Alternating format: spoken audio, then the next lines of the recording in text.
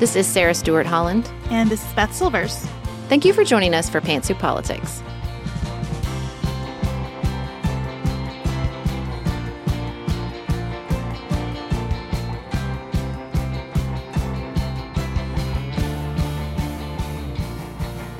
Welcome to Pantsuit Politics.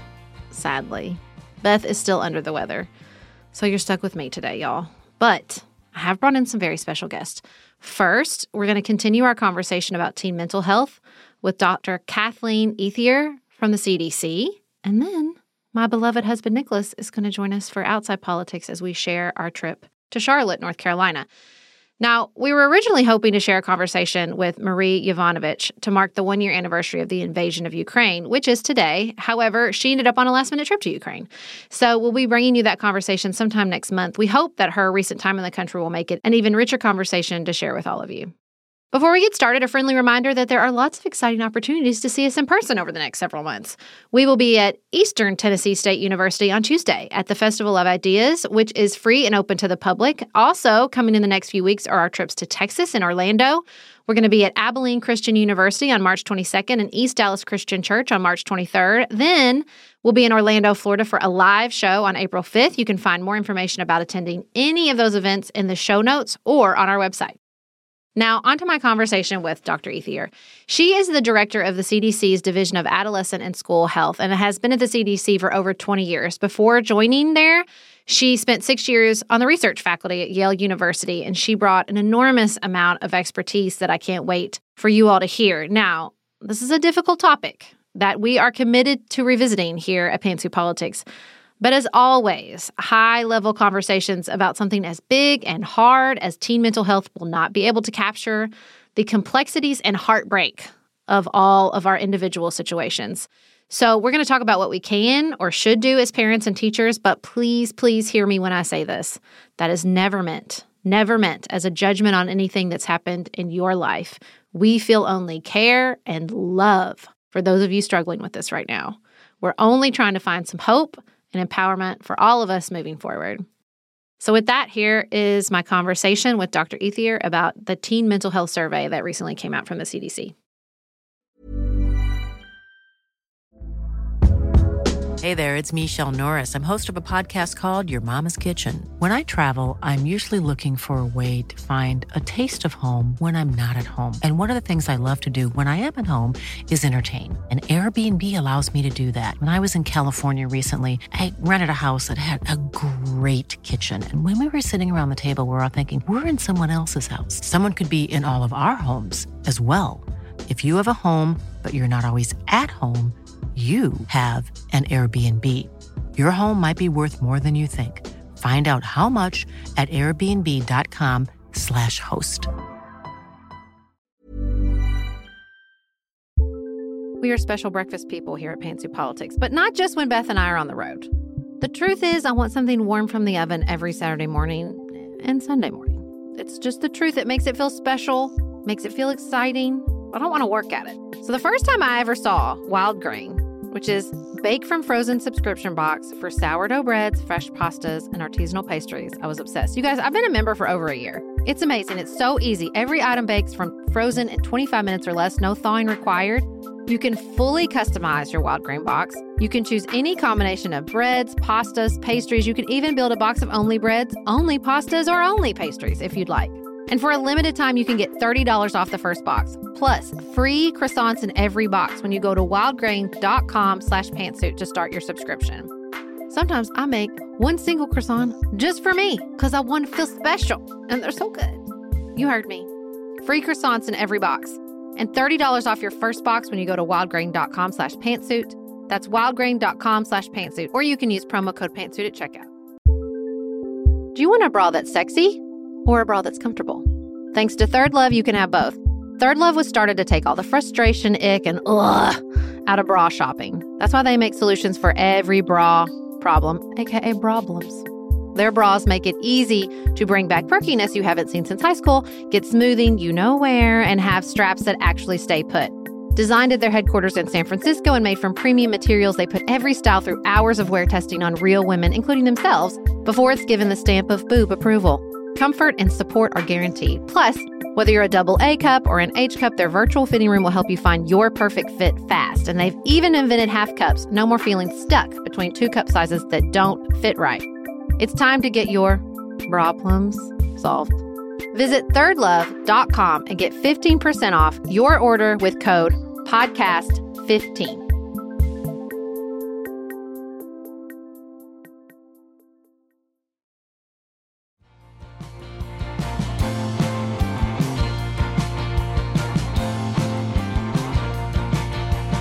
Dr. Ethier, thank you so much for coming on Pantsuit Politics. Thank you so much for having me. Now, the new data from the CDC's Youth Risk Behavior Survey has really been everywhere, all over the news. Can you tell us first, before we dive into the results, how you take the survey?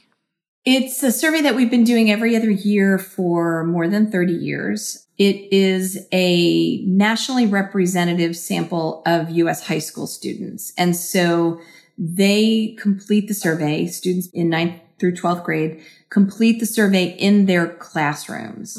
And so we ask schools all across the country that are selected to be representative of the high school students in the country if they would be willing to participate. And then young people are asked to consent. We use whatever the local parental consent policies and laws are. We follow those.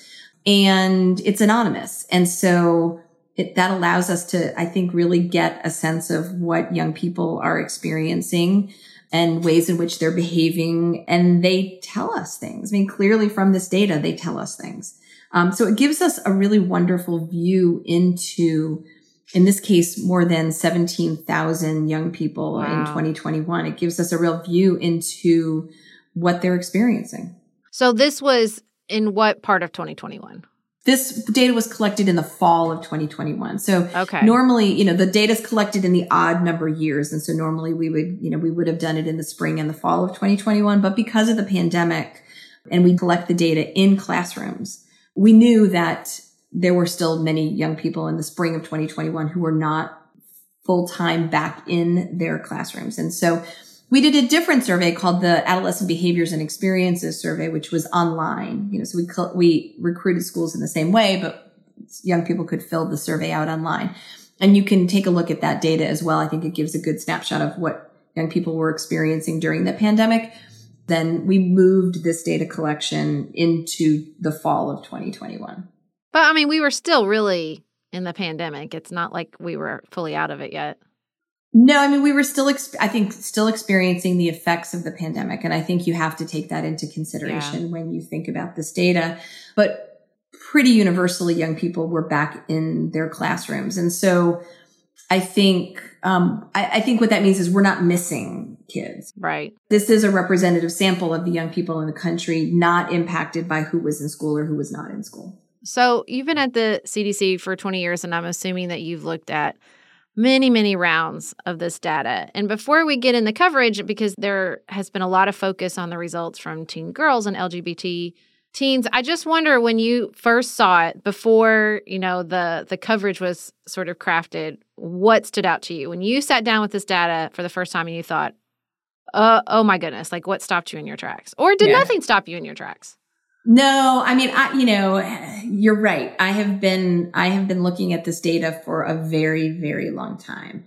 My background is in adolescent health. And so, WIRE-BS is kind of really the standard way that those of us who work in this area understand what's happening with young people in the country. And so I've been responsible for the division that collects the data for just over 6 years. And so I've been taking this deeper dive into the data every year for those 6 years. I was really overwhelmed when I saw this data. Mental health has been moving in the wrong direction for all young people for the last 10 years. And so the last several rounds of this data that we've looked at, we've seen prior to the pandemic that mental health was already moving in the wrong direction.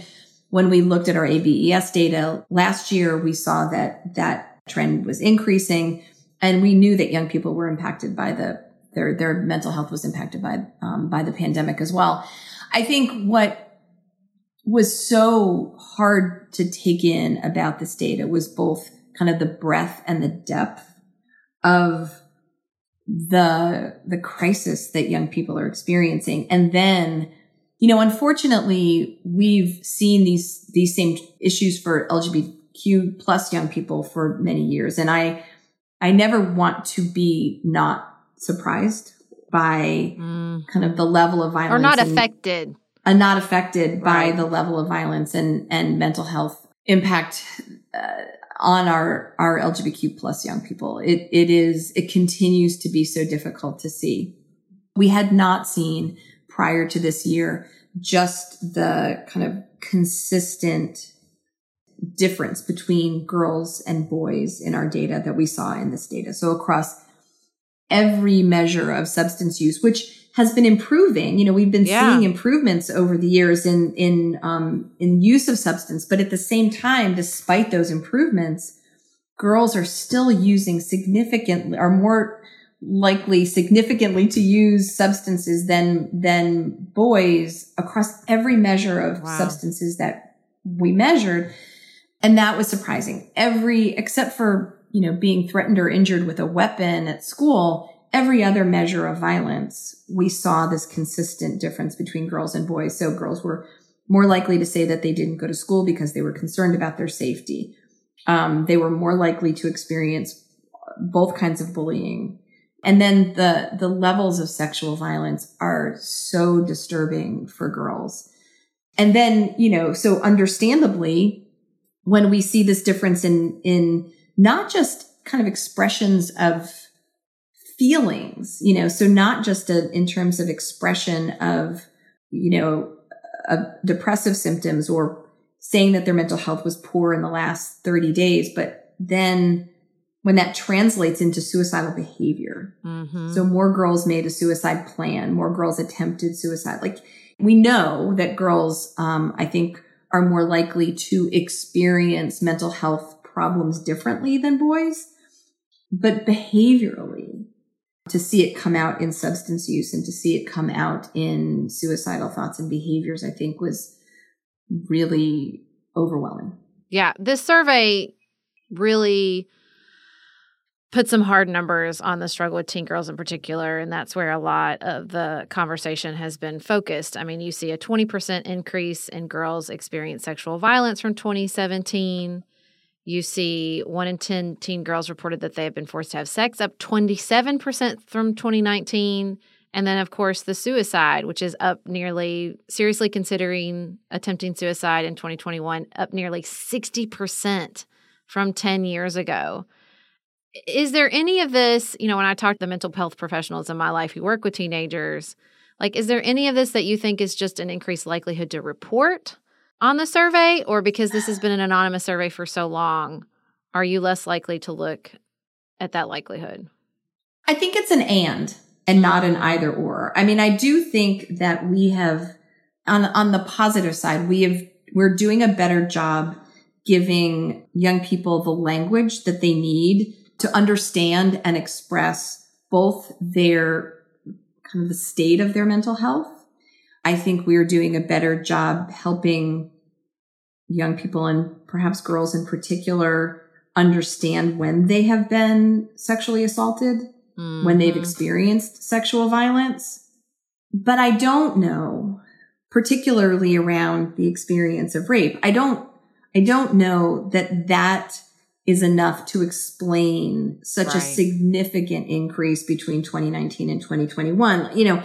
The level of experience of forced sex has been at around between 10 and 12% for years.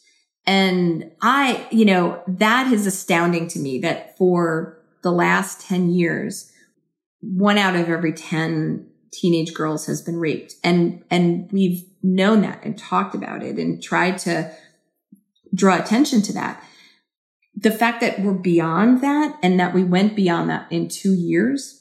Yeah. So we went from something like 11% to 14%. So not only is it the case that of, every 10 teenage girls that one of them has been raped, probably more than one of them has been raped. And to see that kind of increase, it can't just be a change in either recognition or ability to say that, to be able to articulate that that's been an experience that you've had as a teenager. It's my sense that there's something else going on. Again, because we're asking questions about experiences of violence, we're not asking questions about perpetration of violence. And I think that's where our kind of understanding of what's happening for young people, we have to direct our attention. Well, and I just wonder, when you're talking about a 2-year period and you're talking about a 2-year period during a major societal upheaval, well, what do we know? We know that during major societal upheavals, vulnerable populations suffer first and suffer most. And teenage girls are a vulnerable population, either, at home during quarantine or out and about, whatever they could do during those 2 years. Like, they're just a vulnerable population. And so I think that there's some of this that we can wrap some understanding around. But I think what's hard is, feeling like this population of teenagers gets a lot of focus. Like, it's so interesting to me. This survey came out as I'm reading Of Boys and Men by Richard Reeves, this book about the crisis among American men and teenage boys, and talking about how girls just, they're succeeding under all these markers in school. And what this survey tells us is, it's not helping. We think that these outward markers mean one population is thriving and one population isn't. But I think what this survey shows is that even if teenage girls are, increasing their proportion in STEM or, going to college in greater numbers, that those markers of success do not prevent mental health challenges. Yeah, I think that that's definitely the case. What I want to make sure that we don't do from this data is to point toward girls or LGBTQ plus youth and say, what's wrong with that? What's wrong with girls? What's wrong with LGBTQ youth? Because I think that layers stigma onto and pressure. And pressure onto, that becomes, especially when we're talking about sexual violence. I think that then leads to, some idea that it is their fault. And we have to be really careful not to just stigmatize on top of stigma. I think, we don't have evidence in this data. And I also want to be careful that we're not, piling on to boys here. But I think what you're suggesting and certainly what others are writing about is that this really also kind of points to a crisis for boys in this country, for teenage boys in this country, and potentially for, young men in this country, and that there's something happening that we have to gain a better understanding of, that some of our findings are maybe canary in the coal mine, right? So all of the violence measures that we include in this survey and that we include in this report are measures of perpetration. And so trying to understand why our environments, whether that is community environments, school environments, home environments, appear to be increasingly aggressive, violent, traumatizing for, as you say, vulnerable populations of young people. We know from the work that we do in schools, when we make school environments less toxic, when we make them safer, and when we make concerted efforts to make them safer for those most vulnerable youth, everybody improves. So some of the research that we've done has shown that schools that put LGBTQ inclusivity policies and practices in place, and so that means things like having anti-harassment policies that are enforced, identifying safe places and safe people for LGBTQ youth, having clubs in place that help LGBTQ youth feel supported. Not only do we see improvements in mental health and reductions in suicidal thoughts and behaviors for LGBTQ youth, we see them for heterosexual youth as well. And so something about making school environments less toxic for those very vulnerable youth makes schools less toxic and more supportive for everyone. And so we know that like kind of trying to address those issues affects the whole population. Let's take a quick break and turn to some of the survey results about LGBTQ youth. If you're looking for a very quick salon quality, but not salon priced manicure, Olive & June has you covered. We've talked about Olive & June's Mani system before. It has everything that you need for a professional manicure in one box. Salon grade tools, your choice of 6 polishes. Those polishes are going to last you for 7 days or more. The cost breaks down to about $2 a manicure. Olive & June also has press-ons if you want. What I love, though, is that Olive & June each season is coming out with new colors, and I just got a set of spring and summer colors in quick dry polish. And they say this dries in about a minute. It seemed dry to me in about 30 seconds. It was not kidding about being quick dry. I also love the light colors in this set. There is a huge range. My favorite one is called Kitten. It's like a pinkish gray. The quick dry polish gives you full coverage in 1 or 2 coats. It lasts for more than 5 days, and it is offered in more than 40 cruelty-free and vegan polishes. Olive & June just understands what's happening in our lives, that we need to move quickly, but we want to look great and feel great and have fun in the process. Visit oliveandjune.com/pantsuit for 20% off your first system. That's oliveandjune.com/PANTSUIT for 20% off your first Mani system.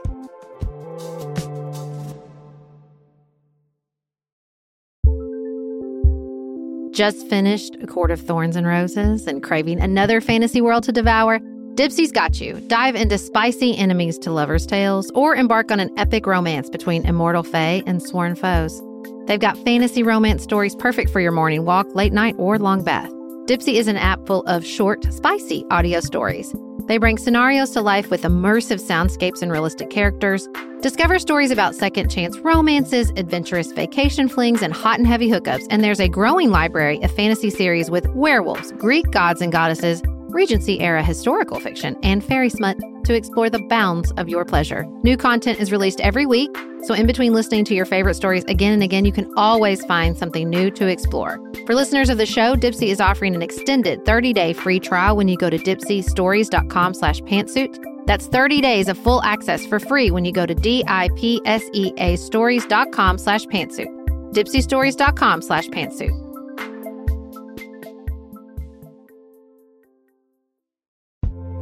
This show is sponsored by BetterHelp. Can I get something off my chest? Every day I feel a little pang of sadness because I think about Griffin going away to college. Y'all, he's a freshman in high school. This is not healthy or normal. This is why I have it on my list of things to talk to my therapist about. We all carry around these things, big and small. When we keep them bottled up, it can start to affect us. Therapy is a safe space to get these things off your chest and to figure out how to work through whatever's weighing you down. If you're thinking about starting therapy, give BetterHelp a try. It's entirely online, designed to be convenient, flexible, and suited to your schedule. Just fill out a brief questionnaire to get matched with a licensed therapist and switch therapists anytime for no additional charge. You gotta get it off your chest. And you can get it off your chest with BetterHelp. Visit betterhelp.com/pantsuit today to get 10% off your first month. That's BetterHelp, HELP.com/pantsuit.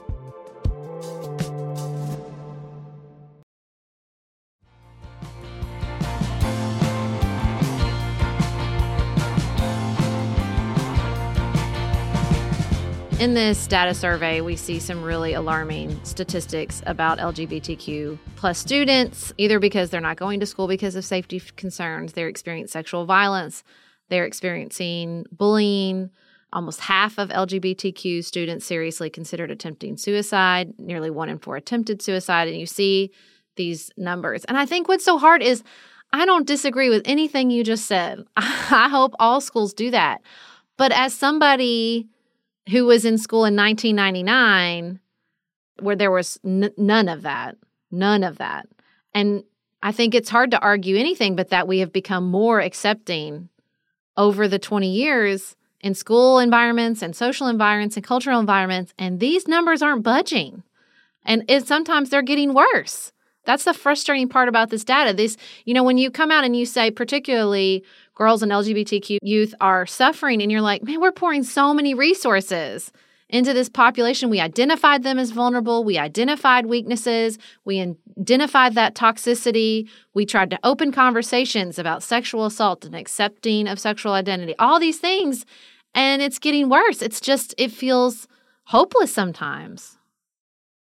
Yeah, first, let me just say one thing, and that is that in these data, we did not include a question on gender identity. So when we say in this data LGBTQ plus youth, it's because we don't include, there are obviously young people in the survey who are transgender, but we don't identify them specifically. So that's why you'll see when we're talking about this data, we have added a question on gender identity for the 2023 survey, which is in the field now. So moving forward, we will be able to address issues for those young people. So I think what I would differentiate is between what an individual school does and when a school does all of the things that I talked about, we see improvements versus kind of a broader conversation, which in some ways seems to be kind of have moved in the right direction over time. Let's also remember that we just added questions about sexual identity and sex of sex partners in 2015. So having these data for this population is more recent. We don't know what it looked like 20 years ago. And we don't know if 20 years ago, young people would have felt comfortable enough, even in an anonymous survey, identifying as LGBTQ+. So, we have to kind of put it in context. I would also say that over the last number of years, there have been improvements, and then there have also been conversations that what we hear from young people can be quite harmful. Mm-hmm. So, for instance, some of our research showed that we saw really this was, a number of years ago before marriage equality became accepted across the country or legal across the country.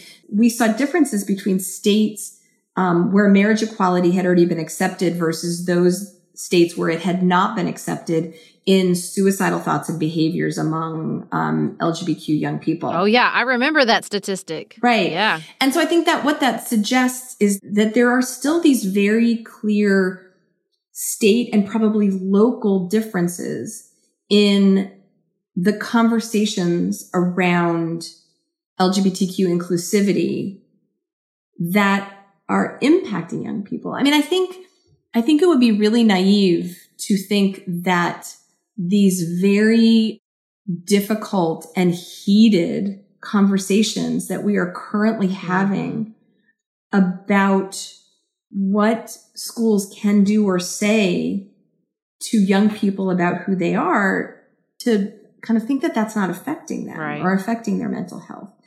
And so I absolutely agree that there is greater acceptance in many kind of areas, but it's not universal, and it is currently continuing to affect young people's mental health.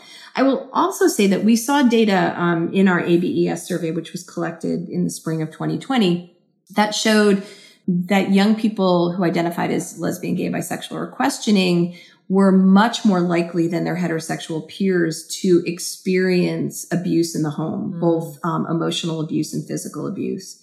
And so, we can't assume that despite whatever improvements we've seen, that is not still affecting young people.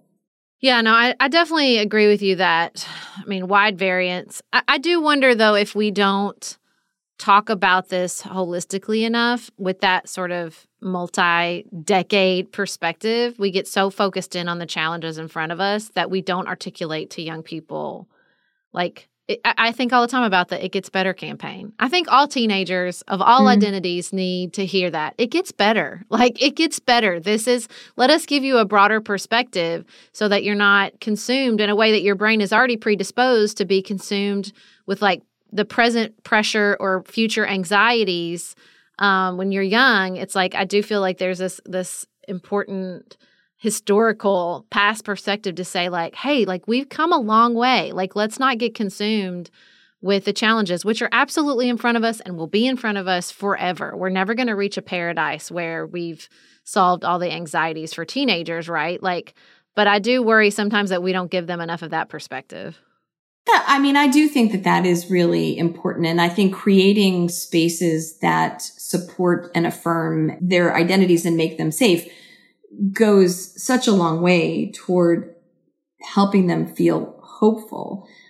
And again, not to suggest that all LGBTQ plus young people are making a suicide plan. Right, that is not the case. And, I think the fact that we have an It Gets Better campaign is the opportunity for LGBTQ adults to say to young people, yeah, it does get better.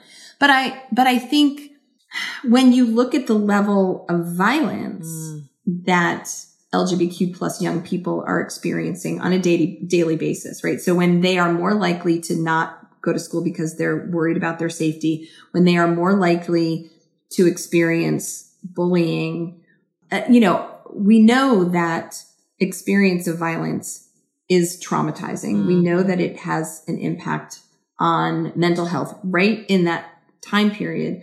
And so it's hard to balance out the ability to provide those kind of sources of hope in the context of also what those young people are experiencing in their schools, online, in their homes. And so, yes, I absolutely agree that we don't want to either present to LGBTQ young people that their lives are kind of hopeless, right? Or that's how they should see this, but also have to realistically look at the environments where they spend most of their time, which are school and home. I don't know that we have a ton of ways to impact their home environments, but we do have very clear things that we know we can do to change their school environments that will support them. And when we do that, everyone in a school feels better and does better. Mm-hmm. So I do want to talk about what schools can do. But before we get to that, we have a lot of parents listening. So what are those signs you're looking for as a parent? And how do you walk that line? How do you walk that line of affirming the experience without feeding the anxiety? I think that is so hard to do as a parent. Yeah. If I was a parent, I'm not. If I was a parent and I looked at this data, I would be really alarmed and, be trying to figure out what I should be doing. And I would say there absolutely are things that parents of teenagers can do.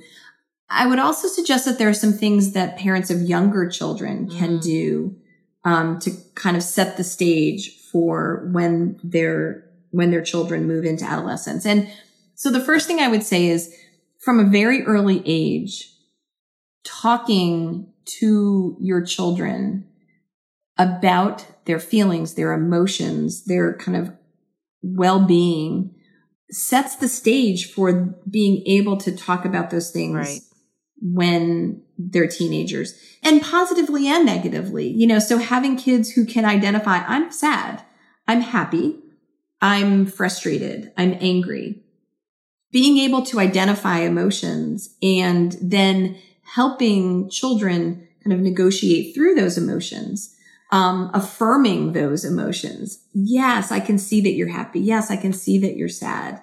What should we do about that?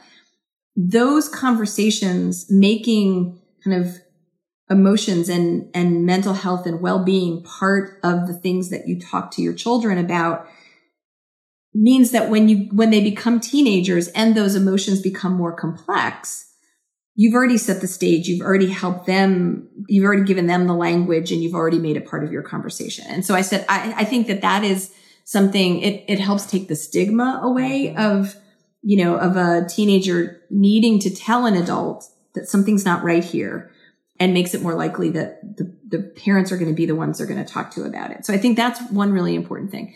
I think teenagers, there are often, not always, but there are often kind of signs to look for: changes in behavior, changes in eating patterns, sleeping patterns. Attending to those things are important ways to see if something is just kind of not right with whether that's a middle schooler or a high schooler. Those are the things that you're going to start to see as being indicators that something's going on, and making sure that you have those conversations, that you address those things when you see them. Staying engaged in your young person's school is a really good way of kind of knowing what's happening, so that you're not out of the blue getting a phone call, that says like this thing happened in school, right? Staying kind of engaged on a regular basis. There's also, we have a large body of science that tells us that parent involvement, something we call parental monitoring, which is knowing where your kids are, who they're with, what they're doing, and what we call family connectedness, which is kind of this sense of closeness that young people feel to their family. Those are really powerful protective factors. And so teenagers who feel more connected to their families, whose parents or guardians are more engaged and more involved with them, who know where they are, what they're doing, and who they're with, those young people tend to do better both during adolescence and then years into adulthood.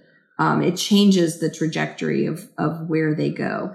And so, parents have a lot to offer in this situation and shouldn't feel powerless to really be able to engage in their young people's mental health. Yeah, I mean, I think that the through line from what you're saying about schools and parents is what I call a sturdy presence. The only thing I would disagree with you is I wouldn't look at a kid and say, what do you think we should do about it? I would say, here's what we're going to do about it, because I'm an adult and you're a kid and you're a teenager. And I want you to understand that I have confidence that we can handle this situation, because that's what I see is lacking. Like, I just think that teenagers often and young kids, there's a sense of like, well, tell us what to do. Well, they don't know what to do. That's why they're freaking out.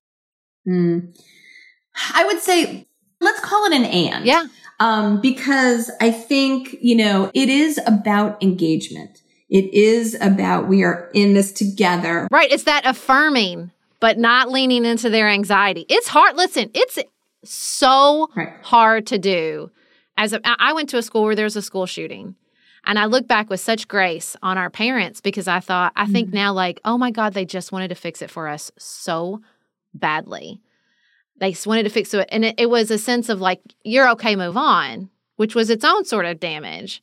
Whereas now I feel like we sort of overcorrected and we lean into every anxiety and say, absolutely. And it's like, it's that both and. Like, you have to, it's that balance of affirming, I hear you, your feelings are real, and I'm not going to try to fix it for you, because I can't fix it for you, right? I can't just walk in with a magic wand. I don't have all the solutions, and some of the solutions I might have could be wrong, because we're all human beings here, even as adults. But that instinct to sort of either hush, everything's okay, or, oh my God, you're right, everything is awful. It is hard. It is hard to find a balance, to find that both and between those two things. Yeah, and I think what you're describing is really what I would call active engagement and involvement. And that, that starts really early, developing that relationship. Most of what we're talking about in terms of, even when we talk about parental monitoring, so knowing where your kids are and who they're with and what they're doing. Well, accurately knowing that requires that you're asking the right questions and that your kid's telling you. And that a lot of that is based on kind of relationship building that starts much earlier. I would also say that, the same kind of connectedness that is really important in a family is also really important in schools. And, I know that that's hard to think about when we are, when schools are so large and can feel really anonymous. And we're asking so much of them already. Yes. But I would also say though that, a lot of the stuff that we're talking about with schools relieves burden from them instead of adding, here's one more thing to do. So we're not talking about, there is a place, and there is an important place for needing more mental health services in schools and layering those things in. But we're not going to mental health professional our way out of where we are. And I think what we have to do is help schools with the tools that they need to deal with the crisis that they're already seeing, so that we're relieving burden instead of adding burden to that. And so that means things like, really helping teachers navigate through the mental and behavioral health issues that they're seeing in their classrooms. And we hear that from them all the time. Getting the kinds of programs into schools that really engage and connect young people, give them that sense of purpose, give them that sense that there are adults who care about them and who support them. And then, policies and practices that keep those vulnerable youth safe. And so those are things that are really within the wheelhouse of schools that they're doing anyway, or know that they need to do anyway. The other thing I will say is that, everyone has the teacher that they remember, right? Everybody has the place, whether it was the club that you were in. I was a theater kid in high school, and so that was an affirming place for me where I felt like other people cared about me and cared about my well-being. That is the making sure that, kind of across the board, that young people have that person, that place, that environment to connect to, is the thing that, much like family connectedness, school connectedness has that same kind of long-term protective aspect. And so, I think helping schools figure out how to make sure that they are safe for vulnerable students and that young people have a sense of connectedness and within kind of a big, often anonymous kind of environment, that they can find the people who will support them and make them feel like they're cared for. Well, and I think it just takes so little, like I think about my 13-year-old in 8th grade, and he just has a teacher just lets them have a D&D club in her classroom after school. Mm-hmm. It's just a positive feedback. It's just a positive experience inside the building in the presence of a teacher with some of his fellow students. And it's like made a world of difference. That is such a small thing, and I think you're right. I think it's this creating those positive experiences so they start to associate the building, the people there, because they spend so much of their time there, with an affirming experience, I think can go a long way.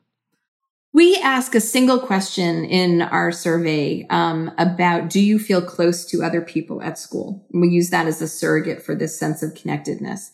And we see a strong association between that item, that sense of connectedness or closeness, and mental health. Wow. Pretty much everything, right? So the kids who say that they feel close to other people at school do better across the board.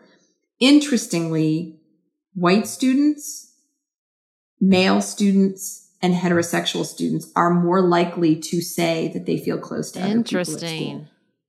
And so what that suggests to us is that creating those connections, which, as you said, are often, it doesn't take a lot, but we need to make some concerted efforts to reach out and connect with the young people who are feeling least connected.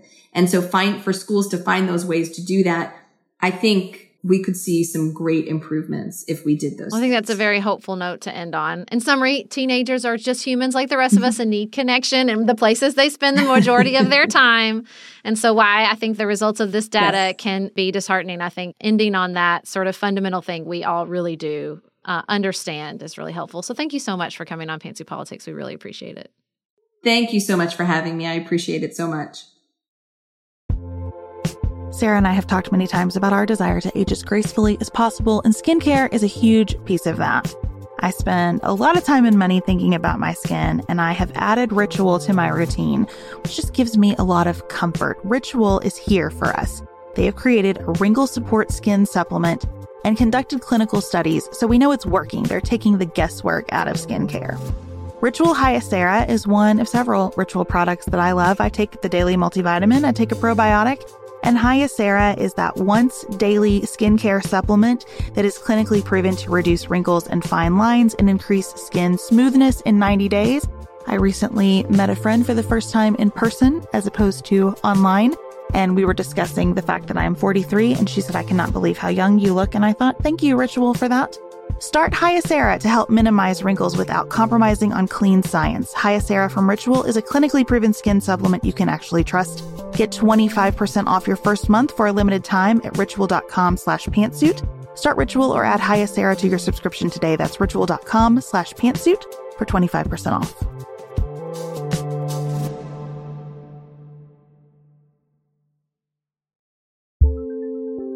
There's not much worse than a dry and itchy scalp. Also, when you get your hair colored and then it does not last as long as you and your stylist discussed. It could be that unfiltered, mineral-filled water is the culprit. Hard water is a leading cause of damaged hair and dry, irritated skin, and about 85% of the United States uses hard water, filled with dissolved minerals and added chlorine. That's where Canopy's new filtered shower head comes in. Canopy, known for their beauty hacks and reimagined humidifier, has revolutionized the filtered shower head. Dermatologists recommended this unique 3-stage filtration system greatly reduces contaminants and odors in your shower water, leaving you with healthy hair and glowing skin. Best of all, the Canopy filtered shower head is hassle-free. Installation is a breeze, and its unique quick-release filter replacement feature allows for seamless filter replacement unlike any others on the market. Go to getcanopy.co to save $25 on your Canopy filtered shower head purchase today with Canopy's hassle-free filter subscription. Even better, our listeners can use code PANTSUIT at checkout to save an additional 10% off your Canopy purchase. Hurry, your hair and skin will thank you.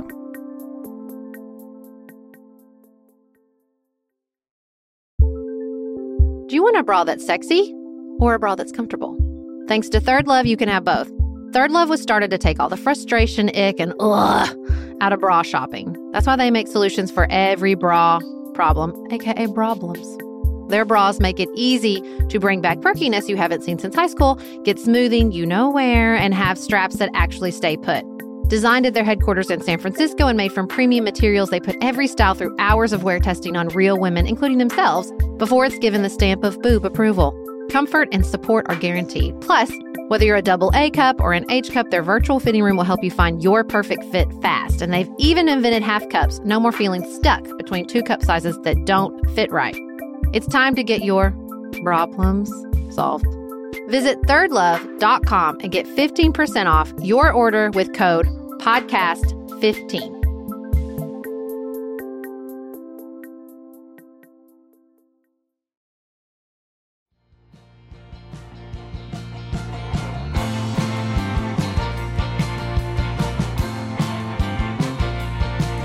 We have a special segment today.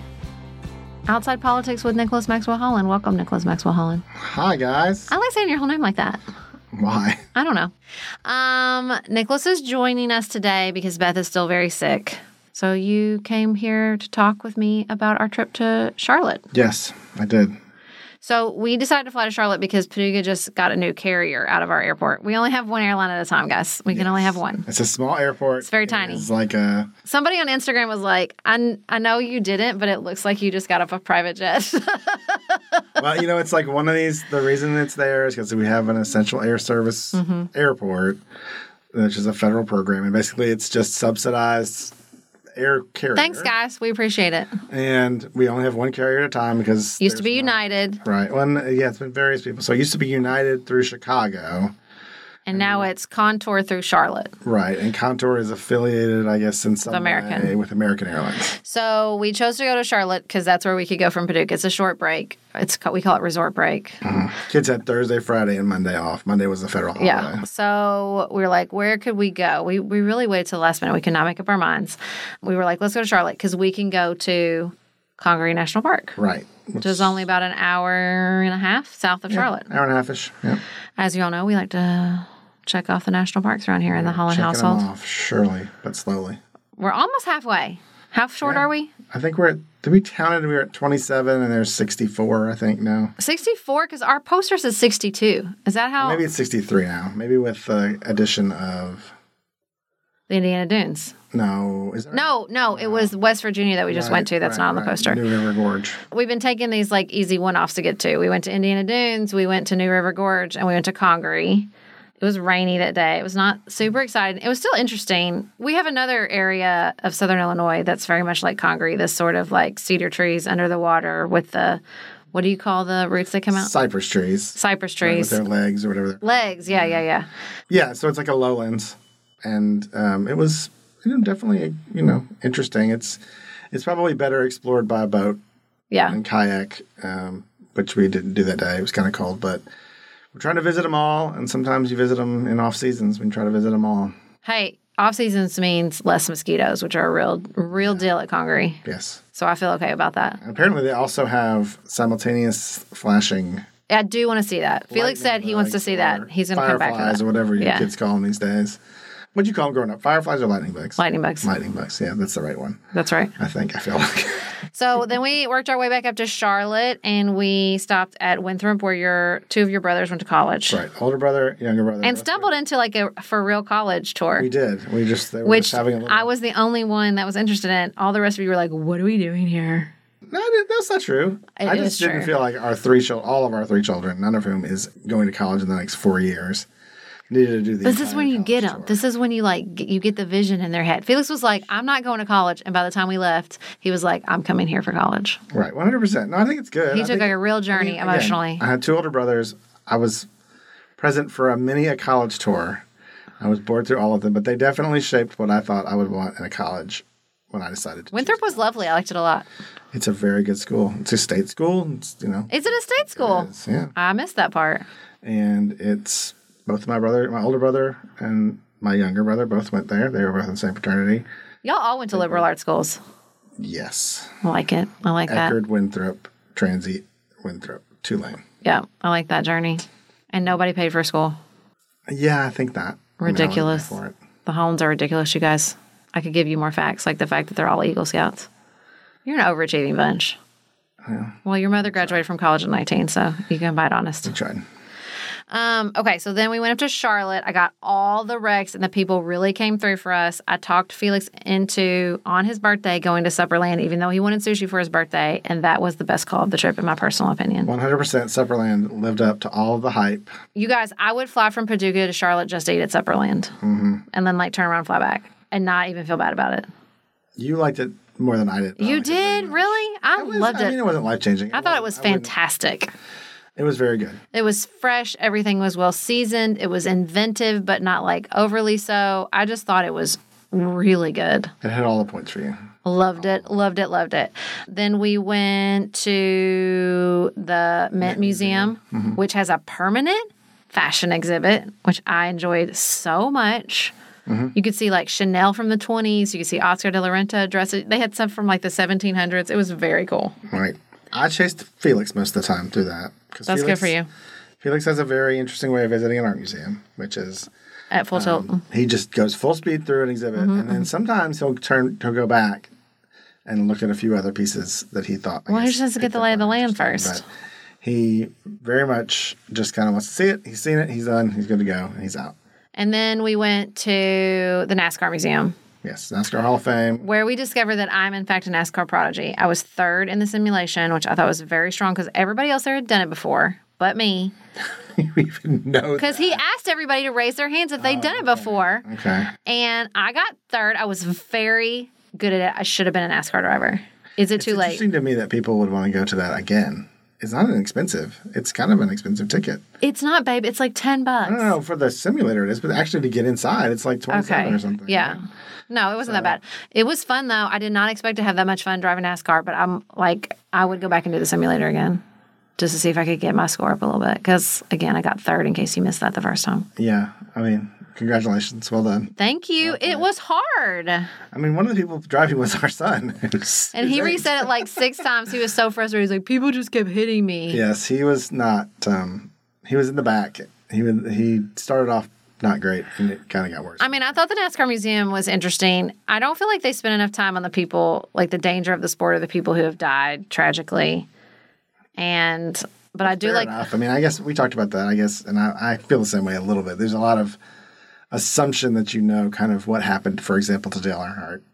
I mean, it's hinted at, it's discussed, his untimely demise. And especially Kyle Perry. That one's really sad. He was Kyle not Petty. petty. He was 19 years old. Yes, he was very young. So sad. Yeah. But I do think all the guys, like picking up, you can walk in this hall of fame and kind of pick up these phones and listen to all the guys' stories. And I did enjoy that. I thought it was really interesting. It is yeah. And guys, they're all guys. It's a hoot. They're all old white guys. They're all old white guys. Right. Yeah. But they're kind of a hoot, especially if you're from the South, you'll recognize each and every one of them. I did get to watch the full video about Bill Elliott, who's my favorite NASCAR driver of all time, because he's from Dawsonville, Georgia, and had this family car thing. He's awesome Bill from Dawsonville. Growing up, Oh my God. hearing about him all the time.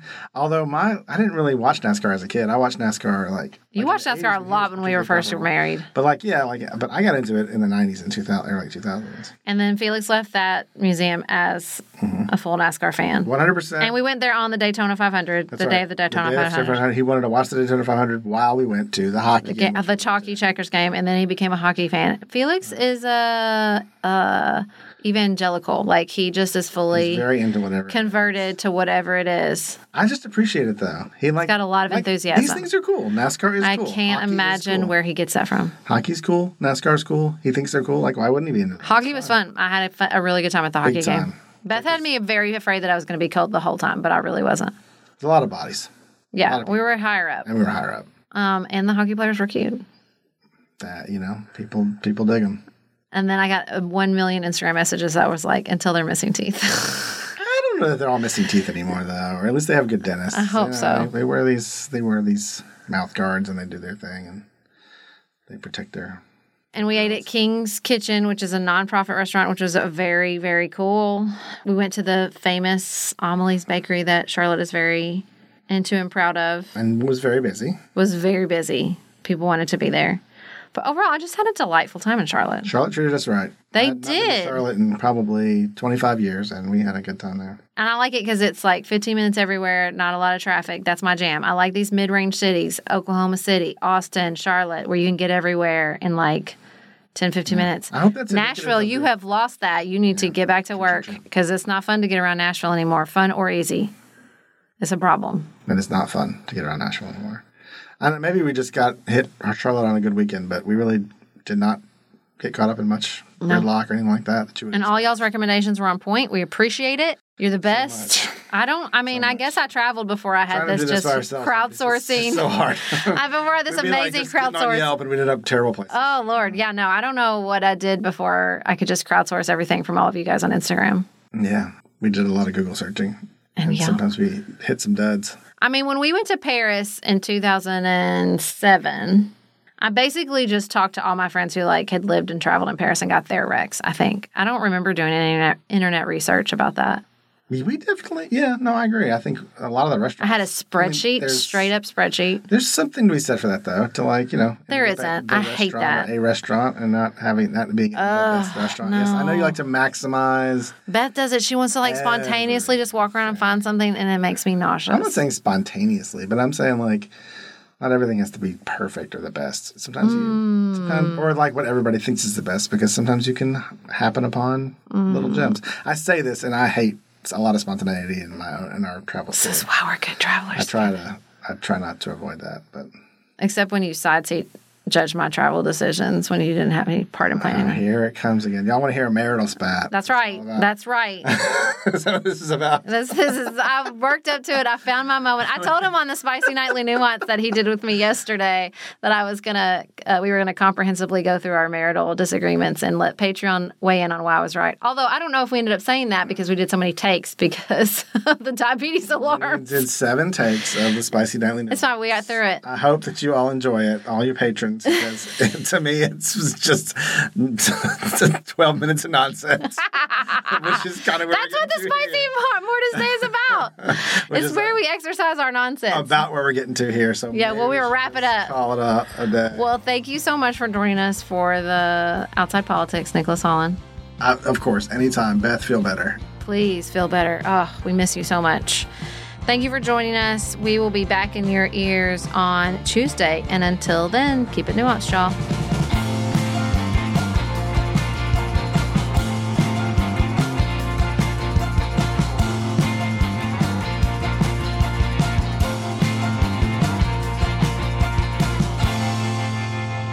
Pantsuit Politics is produced by Studio D Podcast Production. Elise Knapp is our managing director. Maggie Penton is our community engagement manager. Dante Lima is the composer and performer of our theme music. Our show is listener-supported. Special thanks to our executive producers. Martha Brunitsky, Allie Edwards, Janice Elliott, Sarah Greenup, Julie Haller, Helen Handley, Tiffany Hassler, Emily Holiday, Katie Johnson, Katina Zuganellis-Kasling, Barry Kaufman, Molly Kors, Catherine Vollmer, Lori Ladow, Lily McClure, Linda Daniel, Emily Neasley, The Hutchins, Tawny Peterson, Tracy Putoff, Sarah Ralph, Jeremy Sequoia, Katie Steigers, Karen True, Annika Uvaline, Nick and Elisa Vallely, Amy Whited, Emily Helen Olson, Lee Shea McDonough, Morgan McHugh, Jeff Davis, Melinda Johnston, Michelle Wood, Joshua Allen, Nicole Berkless, Paula Bremer, and Tim Miller.